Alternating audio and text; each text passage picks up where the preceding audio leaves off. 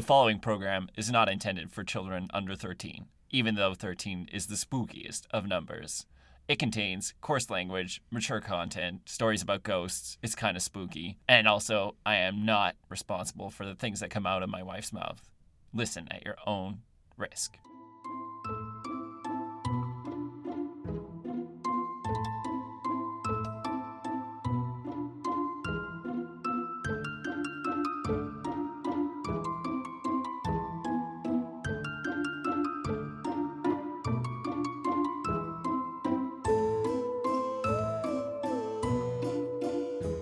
Hello and welcome to Spooky Stories. Ooh.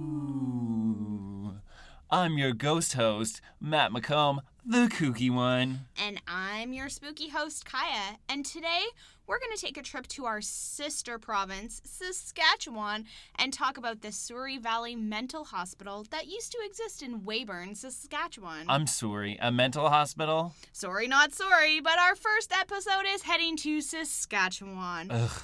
Yeah. So, as I was researching this episode, I was getting some, One Flew Over the Cuckoo's Nest vibes, and as we get into it, I think you'll start to understand why.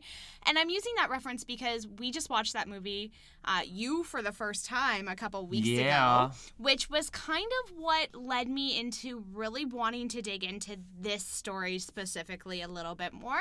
I feel like because we've just recently watched it, you're probably going to get a lot of the references, and hopefully get a little creeped out as we go. So are they going to go on a boat? Is someone going to wear a leather jacket?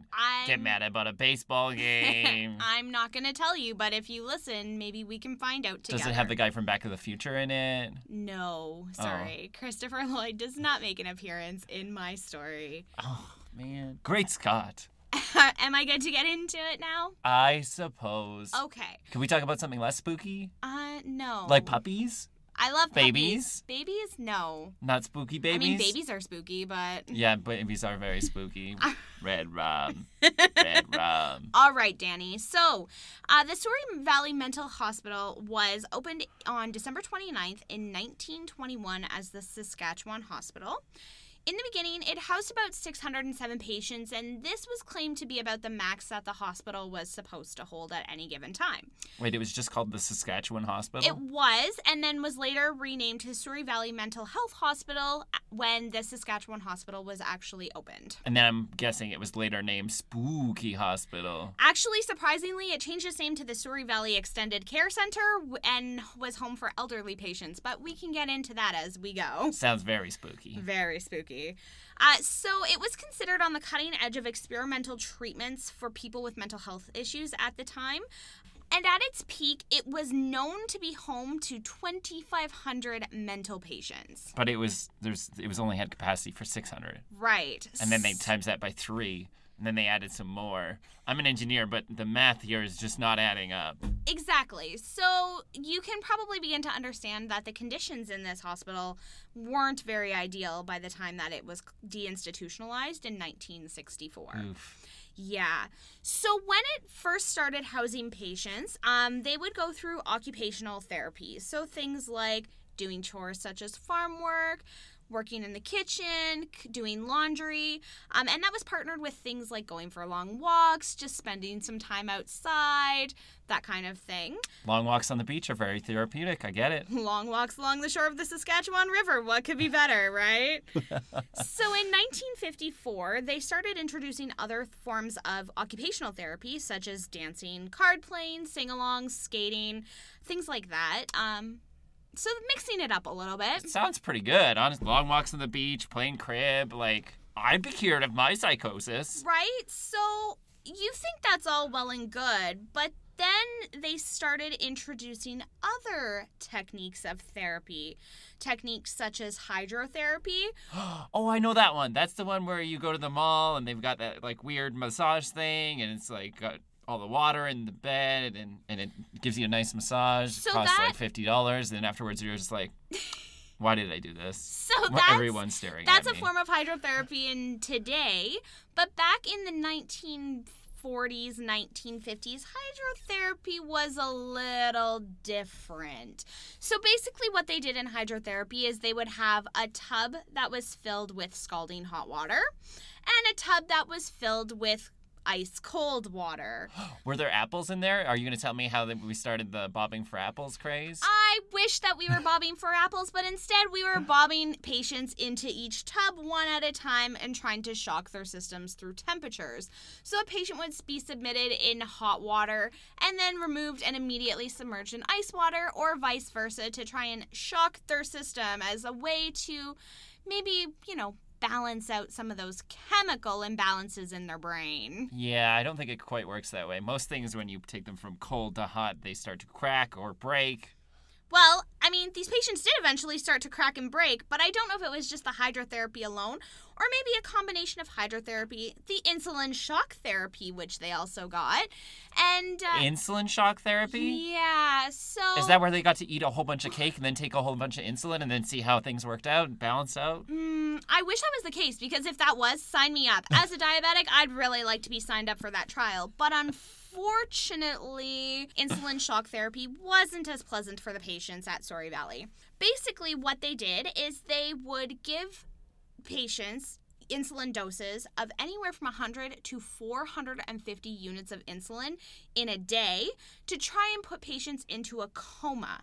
Now, as a diabetic, that's not somewhere you want to be.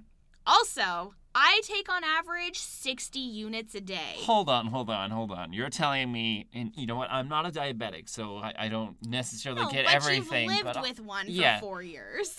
I don't know if you need to be a diabetic to know that you don't want to be in a coma.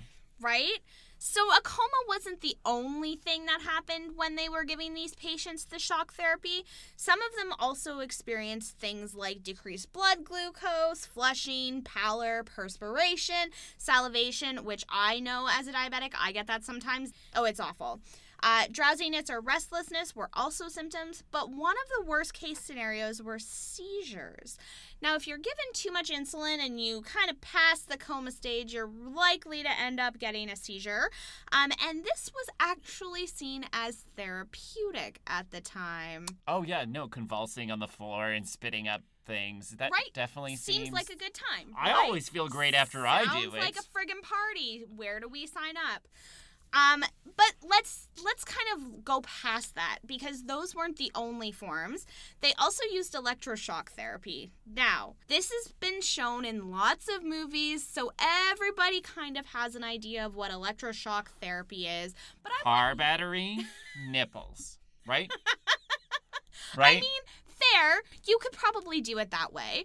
But at a mental hospital, or any hospital that did electroshock it's Friday night. Are we doing car battery and nipples or not? It's Saturday night, but anyways, so electroshock therapy is also known as electroconvulsion therapy, or ECT. It's something that's still done today, but it's a little more contained nowadays. They'll actually put patients under anesthesia so you don't feel anything. The electroshocks are pretty minor.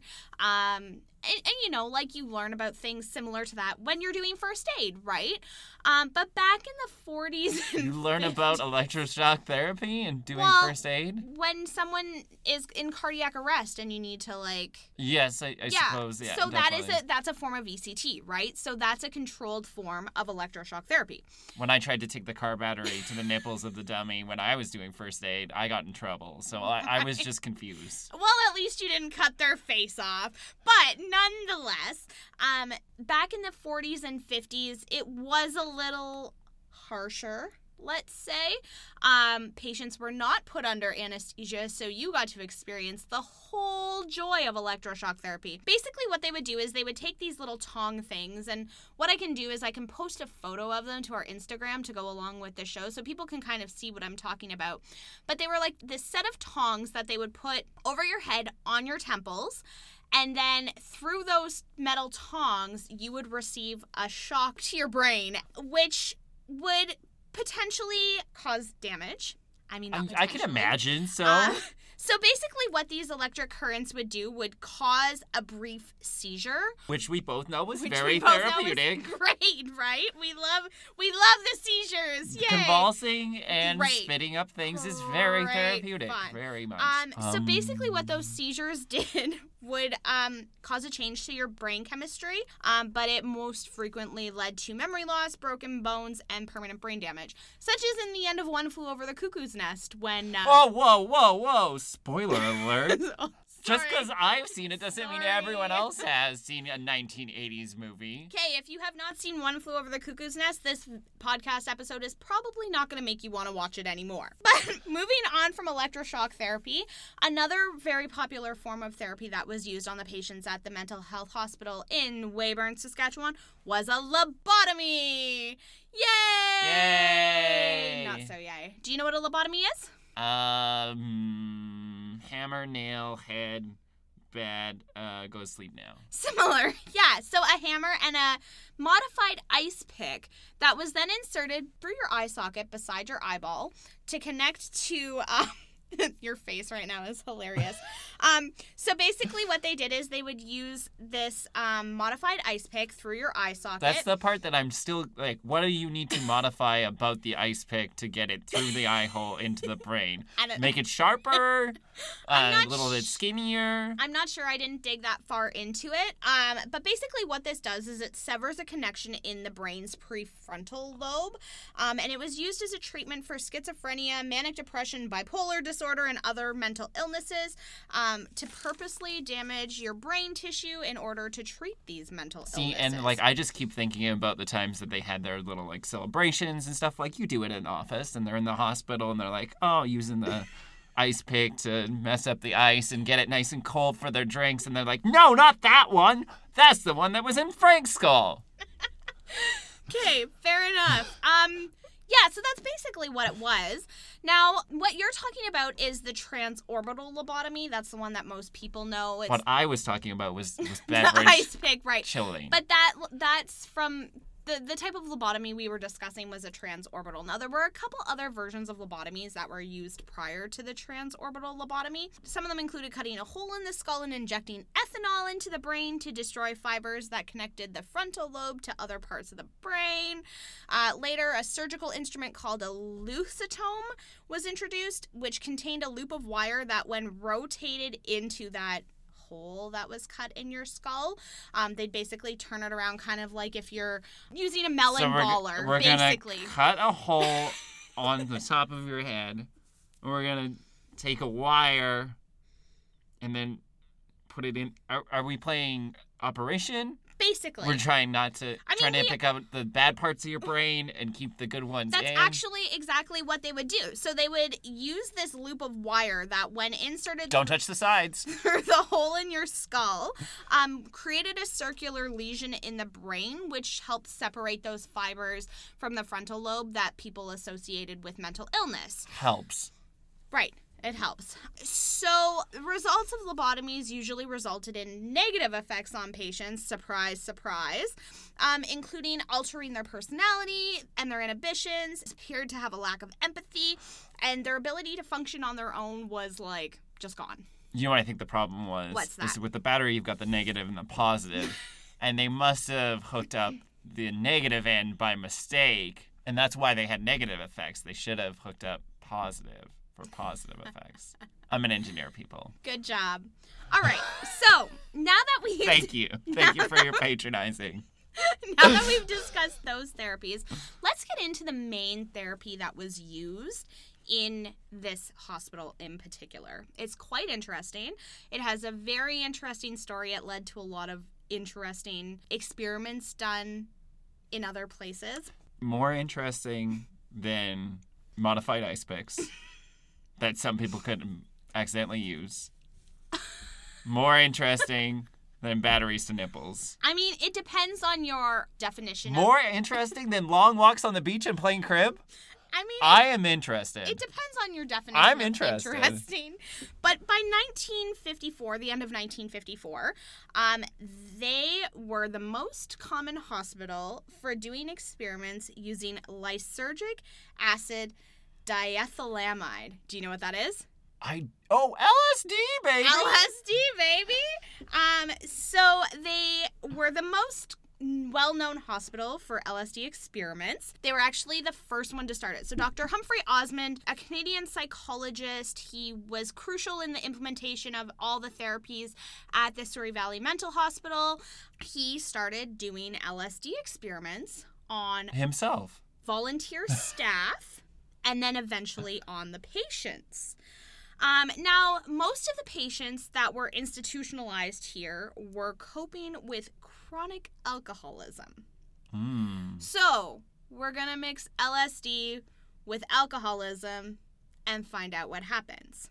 Well, according to their studies, they concluded that LSD experiments had about a 50% chance of helping alcoholics overcome chronic alcoholism. And a 100% chance of being really, really fun. Maybe if you weren't locked up in a mental hospital. Truth. True.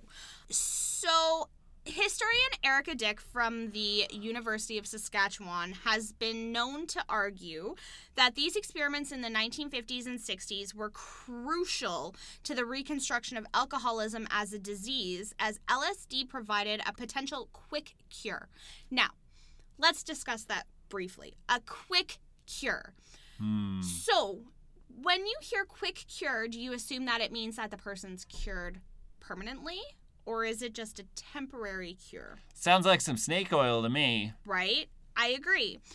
But these experiments are actually what led to the word psychedelic being created. Bro. So psychedelic, the word itself, originated at the Souris Valley Mental Hospital in Weyburn, Saskatchewan, Canada. Something that we associate with, like, good times and partying and psychedelic, man, originated in buttfuck nowhere, Saskatchewan. Yeah. Excuse me, readers. I mean, we put a PG-13 rating on here. So usually it's we can't contain what comes out of my mouth, but this time it's yours. But yeah, so the middle of buttfuck nowhere, BFN, Saskatchewan, Canada, coined the term psychedelic. Damn. Interesting, right? Mm-hmm. But not as interesting as the fact that these experiments that were being done in BFN, Saskatchewan piqued the interest... Sorry, not sorry. Piqued the interest of the CIA, Ooh. who hoped to use LSD as a truth serum, and this eventually led to the MK Ultra program. Damn, girl, you're getting some conspiracy government shit. Right? Now, when does the spooks happen? They're coming. They're coming, I promise. So, for anyone who doesn't know, just quickly, the MK Ultra program was where the CIA attempted mind control and chemical interrogation through the use of LSD. It was also a very bad movie featuring Jesse Eisenberg and Kristen Stewart. I don't think I saw that one. Oh, okay. It's weird. They were ultra and they did things, but they were also bad actors. It was the thing. Oh, doesn't sound like something I'm interested in.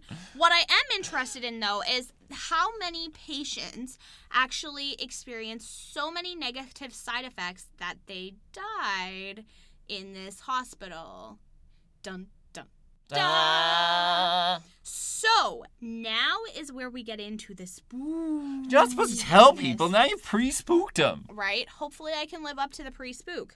But, basically, there's a few different theories, stories, whatever you want to call them, behind this hospital.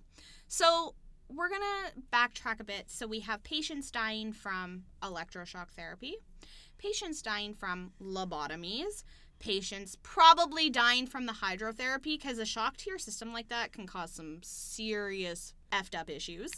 And then we also have patients dying from these crazy ass LSD experiments. Did any patients die from the long walks on the beach and playing crib? I mean, maybe some of these patients were kind of cray-cray and they could have like attacked each other and maybe like murdered them. I don't know. There wasn't anything, but there was a shack that was located by the river, not far from the hospital.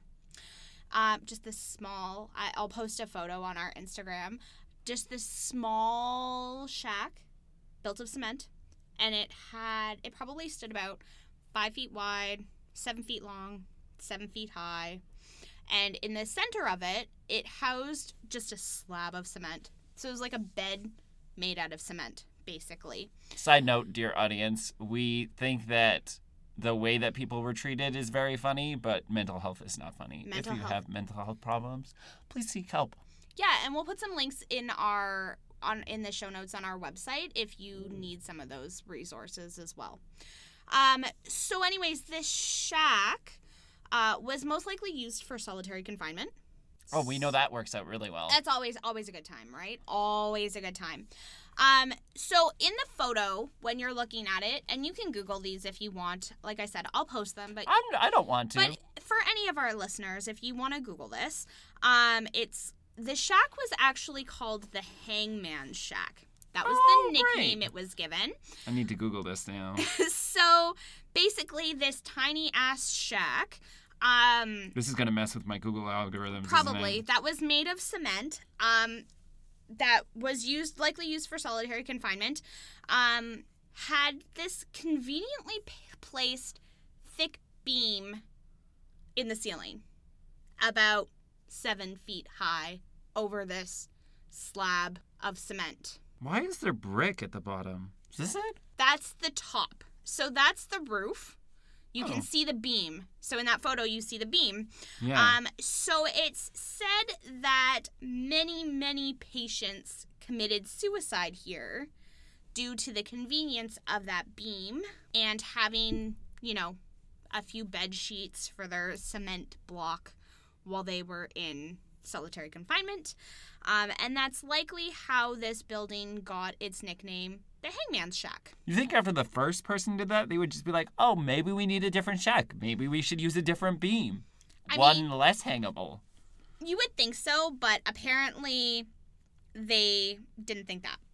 So, 1964 rolls around. Patients have started to be sent to other facilities.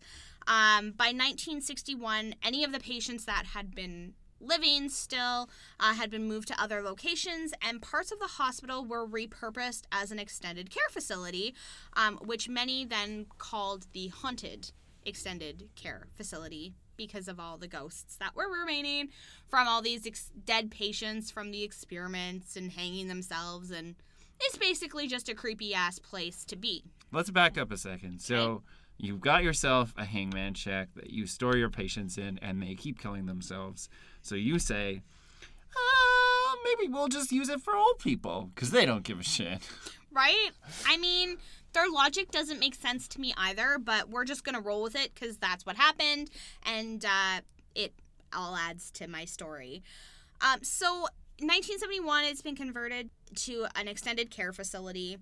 At this time, many of the floors were closed down, and those who were working on the projects to close down the floors had a lot of strange tales to tell.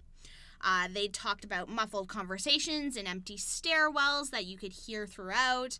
They heard... She's such a bitch. I really hate her. They would hear footsteps along empty corridors. Visions of a woman standing at a darkened window in empty parts of the hospital were seen.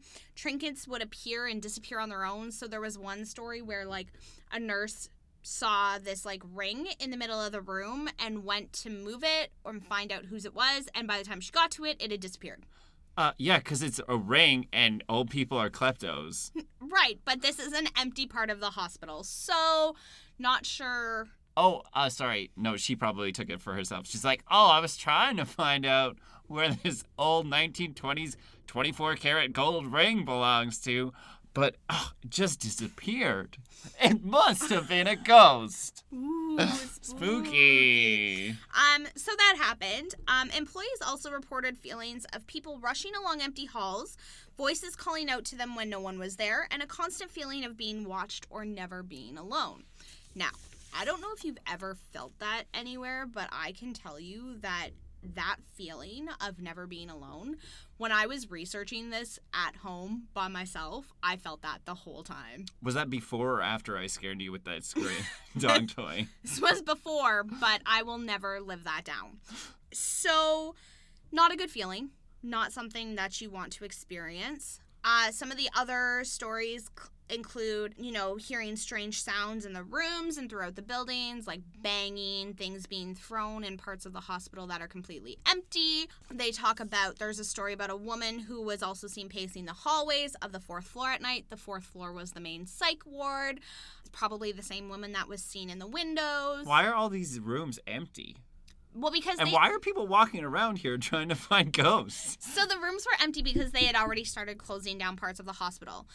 So the hospital itself was closed, I think, in like the late 80s, demolished in 2009. So it's not standing anymore. We can't go like check it out, which is really sad because I was like, ooh, let's take a day trip to that's Waver. really sad. I'm very sad about that. But this one's gone. Although free ghost trinkets sounds pretty cool. Right? Like, you're just walking along the hallway and you're like, oh, there's a bag of coins. I'm rich. I don't know. Like. And then, oh, man, some ghost thing stole my coins. Like, damn it. Anyways, I thought it'd be cool. I know you wouldn't really like it, but, like, I was going to drag you along anyways. Not part of this podcast. I mean, we never really defined what was and wasn't, so. What's spooky about this is that we're recording spooky stories. Not that we're going to visit said spooky stories to spook man out. Okay, so if any of our listeners want to go on some pretty rad road trips with me, just let me know. And if you want to check out any of these places that are still existing, let me know and we can maybe make something happen, because sounds like my ghost co-host isn't willing to go with me. So back to like our hauntings. So I'm good. I always feel never alone. I got lots of friends. I don't need no ghosts trying to keep me company. Like, hey, you up?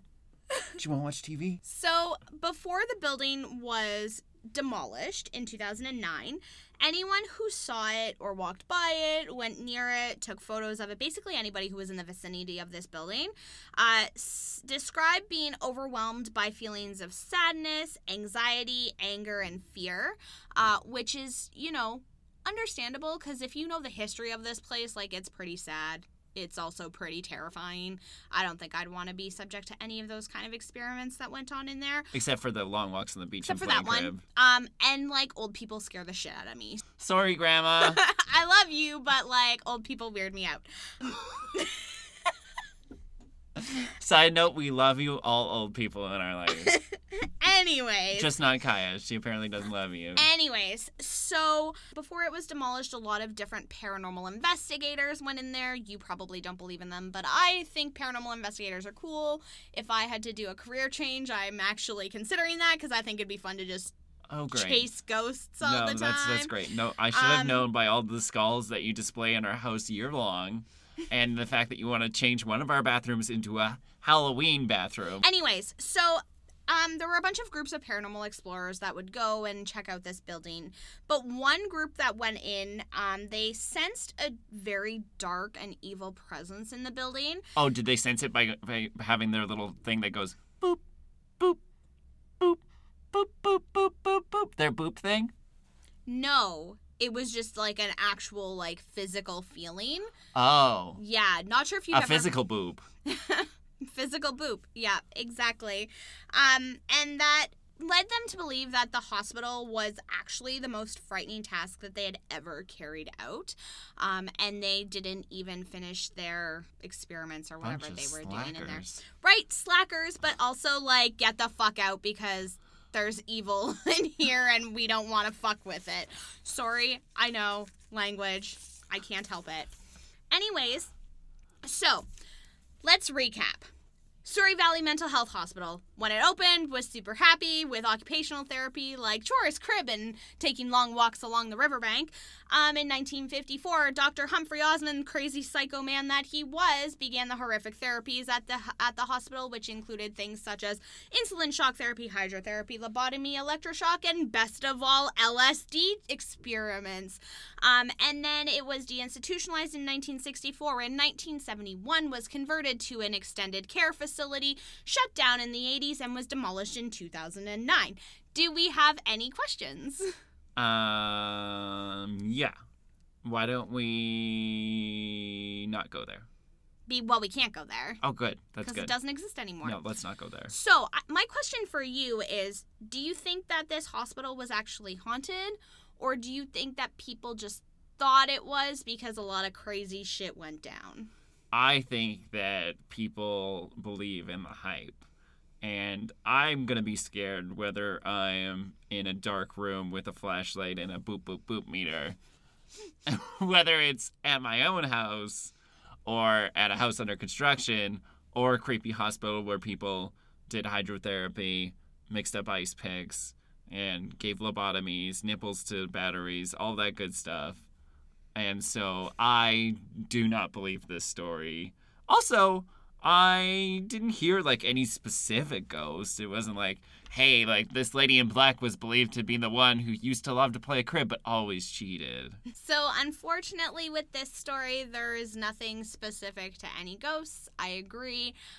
It's just the building itself was very creepy, and there were a lot of different spirits that were believed to have been left behind. If you had to give this story a spook rating out of 10, how spooky would you say this story was? I would give it 3 Jack Nicholsons in leather jackets out of 10. Awesome.